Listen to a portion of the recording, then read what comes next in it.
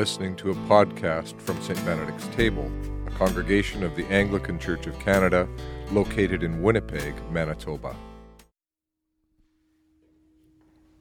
May the words of my mouth and the meditations of all our hearts be acceptable and pleasing in your sight, O Lord, for you are our rock and our Redeemer.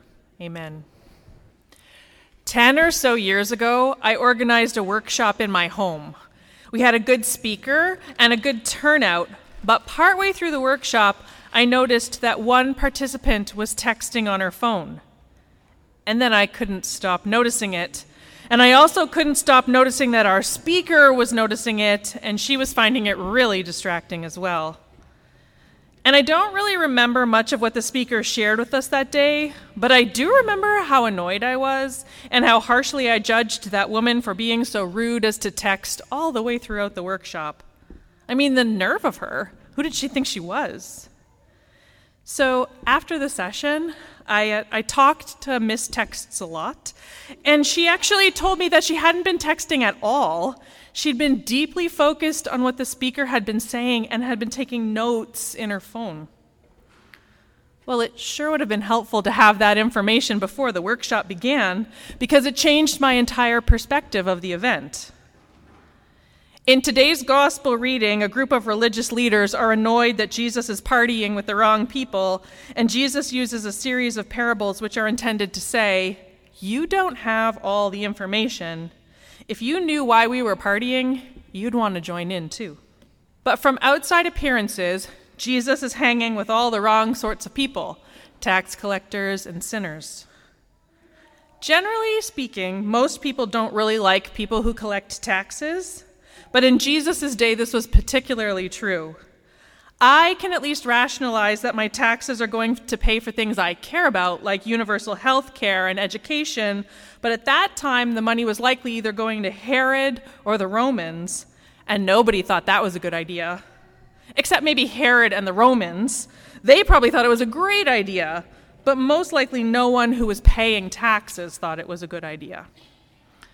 N.T. Wright posits that the people described here as sinners may actually have been people who were too poor to either know the law or to be able to afford to keep it properly, which is not always what is meant by the word sinner, of course.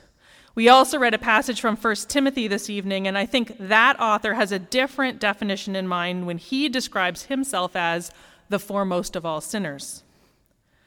But whoever the sinners in Jesus' story were, the impression we are given is that they were people who the religious leaders saw as kind of hopeless, irredeemable, not the sort of people you should spend your time with or share a meal with.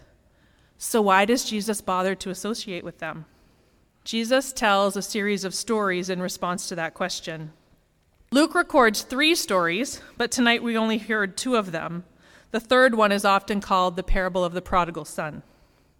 Tonight's stories are often called the parable of the lost sheep and the parable of the lost coin, which is weird because that's really not what the stories are about. Sheep can wander and become lost, but coins can't. Someone has to lose them.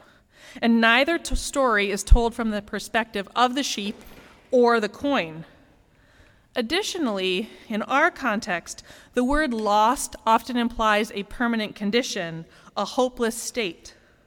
But what would happen if instead of thinking about them as lost, we thought of them as missing?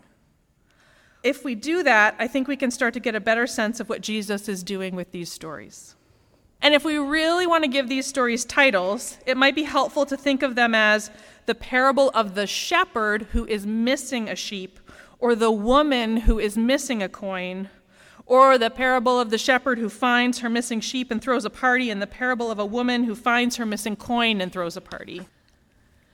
At least several times a year, preachers pretend to be experts on the care and feeding of sheep, despite the fact that most of us have never even seen a sheep up close, let alone are responsible for its care and well-being.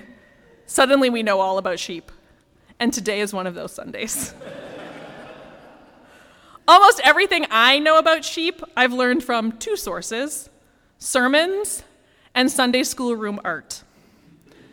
For as long as I can remember, this first story was the story of a blonde-haired, blue-eyed man who had 100 sheep and after putting 99 of them into a fenced-in compound where they are safe and sound, he sets off in search of the one that has gone missing, which is not what would have happened. First of all, the people gathered listening to Jesus would never have pictured a blonde-haired, blue-eyed male shepherd. The shepherd's skin tone and coloring would have matched their own, and the shepherd they imagined would likely have been a woman. Although the NRSV uses masculine pronouns, the Greek word used to describe the shepherd is a gender-neutral term. Because in Jesus' day and ours, shepherds in that region tend to be women and children, girls and boys. Rachel was a shepherd. David was a shepherd when he was a young boy. The answer to Jesus' question, which one of you, having 100 sheep and losing one of them, does not leave the 99 in the wilderness and go after the one that is lost until she finds it, was probably not one of us. No one would do that. That's a horrible idea. Today, we tend to contain animals in fields surrounded by electric fences and barns that lock securely, but shepherding was more of a free-range situation in Jesus' time. Sheep didn't get locked up safely in a barn overnight, so if you left the 99 to go and find the one, odds are the 99 would all have wandered off or been eaten by wolves by the time you located the one. It's not a logical thing to do. I mean, it is sad to lose one sheep, but it would be ridiculous to gain that one and lose the other 99 who wandered off while you were searching. No shepherd in her right mind would do that. It kind of reminds me of my vegetable garden. This year I grew a lot of tomatoes, but I don't expect that I'm going to actually get to eat every single one. I have to tithe at least a portion of them to the neighborhood squirrel population. Those filthy, irritating animals who insist on taking 1 or 2 tomatoes every single day, taking one bite and leaving the rest on my fence. I could try to fight the tomato tax, but it's a losing battle. Instead, I assume that a percentage of the tomatoes I grow will be lost in this manner. And that's likely what a sheep herder would have thought in Jesus' day as well. Sure, she wouldn't want to lose any of her sheep, but a certain amount of loss was inevitable. It's just part of the business. I will inevitably lose a percentage of my tomato harvest, and no shepherd would go off after just one sheep. But perhaps we'd all search more carefully for a lost coin? Well, that depends on how much we value the coin. Not long ago, it was relatively common for people to just throw pennies away. And some people have more change sitting in their car or their couch cushions than they do in their wallets. And I, for one, have never been invited to a lost change party. Now, the coin in the parable was worth more than modern-day pocket change. It was probably about a day's wages for a laborer. But I've also never been invited to a lost day's wages party. And spending money is an odd way to celebrate finding money. So what on earth is Jesus getting at? Stories like this are rich for interpretation, and at different points in our lives, different things will resonate more strongly with us than others. In his book, Transforming, biblical scholar Austin Harkey uses this story, the story of the lost sheep, to reflect on the various reasons a sheep might have been separated from the herd.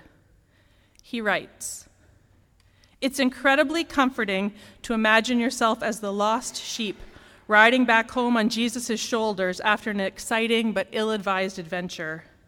There are times when this story is exactly the gospel message we need, when we need to hear that we are worthy of God's love and that God will risk anything to have us back home again. But what if we imagined this story a different way? What if the lost sheep didn't just wander away from the safety and goodness of the shepherd? What if it was just trying to escape the cruelty of the flock? Sheep will occasionally pick out a flock member who doesn't fit in, maybe because of an injury or a strange marking, and they will chase that individual away. There are times when I think Christians need to see ourselves more in the 99 sheep, Harkey writes, the 99 sheep who stayed put, and ask ourselves if we may have been part of the reason the lost sheep got lost in the first place. He continues, I don't mean to lay on the guilt too heavily here. In reality, we all have lost sheep days and flock sheep days, but I think the metaphor holds up. What's at stake for Jesus in this situation isn't just that one single lost sheep, and it isn't just the 99 back home. It's the integrity of the flock as a whole. Saving just the main group or just the individual wouldn't do any good, because the flock is more than just the sum of its parts. When Jesus goes after that lost sheep, what he's telling the flock, what he's telling us, is that we're not complete without each other. Remember the context in which Jesus is telling this story. A group of religious leaders is upset that Jesus is hanging out with the wrong sort of people. And Jesus is saying there's no such thing as the wrong sort of people, that he would go to extravagant lengths to restore even one person who is missing. There are all sorts of people who, for all sorts of reasons, have been told they don't belong in the flock. Their economic status or skin color, sexuality, or their gender are different or not in the norm, and so they are told in subtle and not so subtle ways they don't belong. They might think differently or act differently or move differently, and so they are told in subtle and not so subtle ways they don't belong. And so they are pushed to the edges of the flock and eventually out of the flock entirely, and they wander alone. And the flock doesn't even notice they're missing. But Jesus does.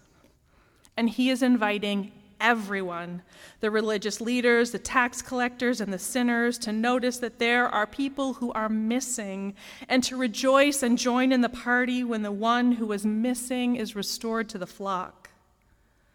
May we hear and accept Jesus' invitation, because it's a shame to miss a good party. In the name of the Father, the Son, and the Holy Spirit. Amen. You've been listening to a St. Benedict's Table podcast. For more information on our church or to provide support for our online work, visit us at stbenedictstable.ca.